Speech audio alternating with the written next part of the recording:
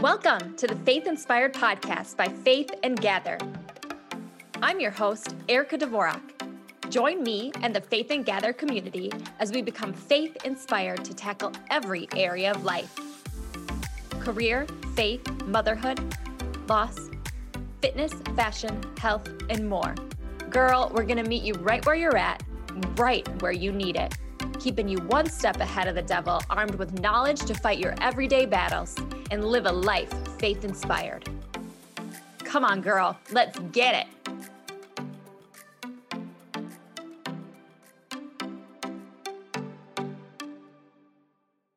I've heard that we are either in a battle season or a rest and recovery season.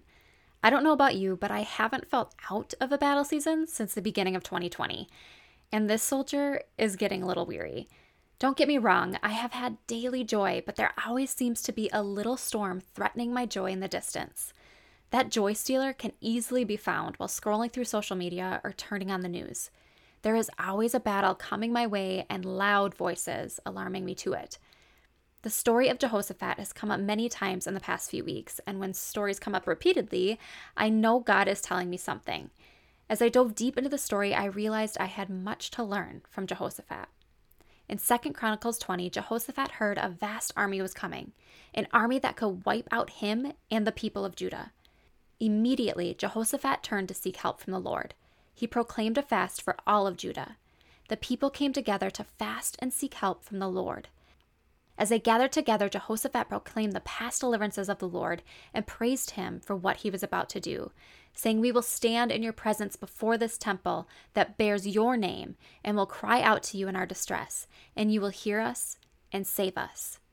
I should mention that the army that was coming to destroy Judah and Jerusalem were the same people that the Lord did not let them invade in the past.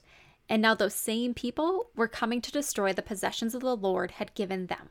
Pretty crummy, right? However, Jehoshaphat still says, "Our God, will you not judge them? For we have no power to face this vast army that is attacking us. We do not know what to do, but our eyes are on you."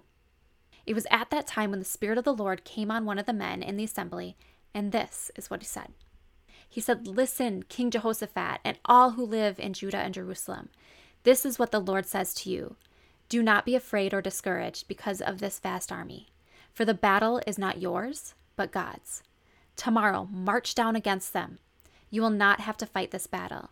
Take up your positions, stand firm, and see the deliverance the Lord will give you, Judah and Jerusalem. Do not be afraid. Do not be discouraged. Go out to face them tomorrow, and the Lord will be with you." Then Jehoshaphat bowed down with his face to the ground, and all the people of Judah and Jerusalem fell in worship to the Lord. That next morning they set out to face their enemy with an appointed group of men to praise the Lord as they went ahead of the army, singing, "Give thanks to the Lord, for his love endures forever." What happened after that was just plain crazy. The armies coming against them turned against each other and ended up destroying one another.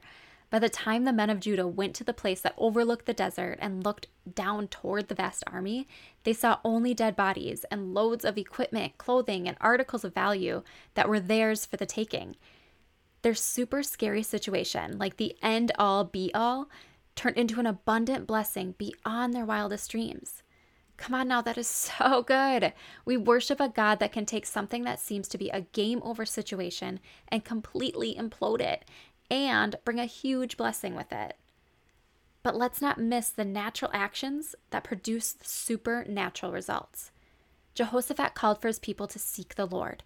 So they turned to the Lord to seek his face immediately and waited on his answer, saying, "We do not know what to do, but our eyes are on you."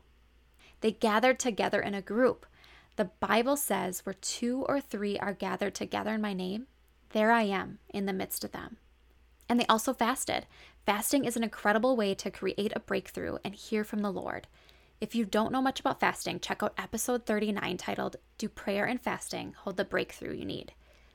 Throughout their fasting and seeking, they praised him for the battle he would conquer. They believed with bold faith that the Lord would fight for them, and even when they didn't know the answer, they still praised him.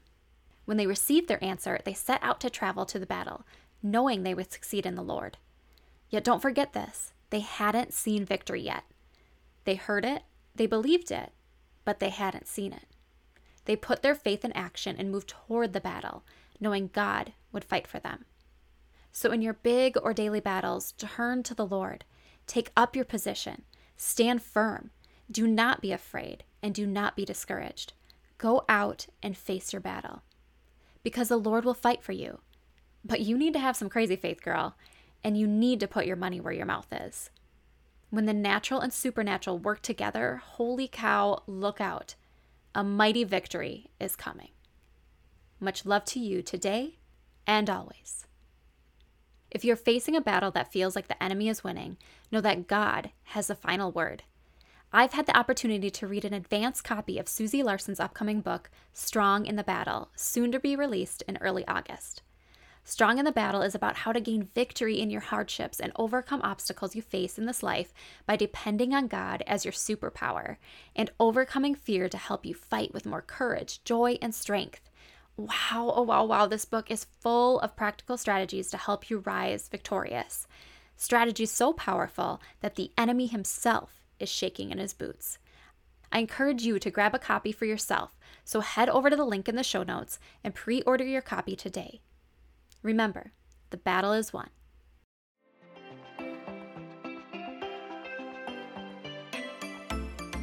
Congratulations to saying yes to yourself, filling up your cup, feeding your soul. If you want more, head over to faithinspiredpodcast.com for show notes and links to all the goodies mentioned in today's podcast. Don't forget to hit subscribe to keep you faith inspired.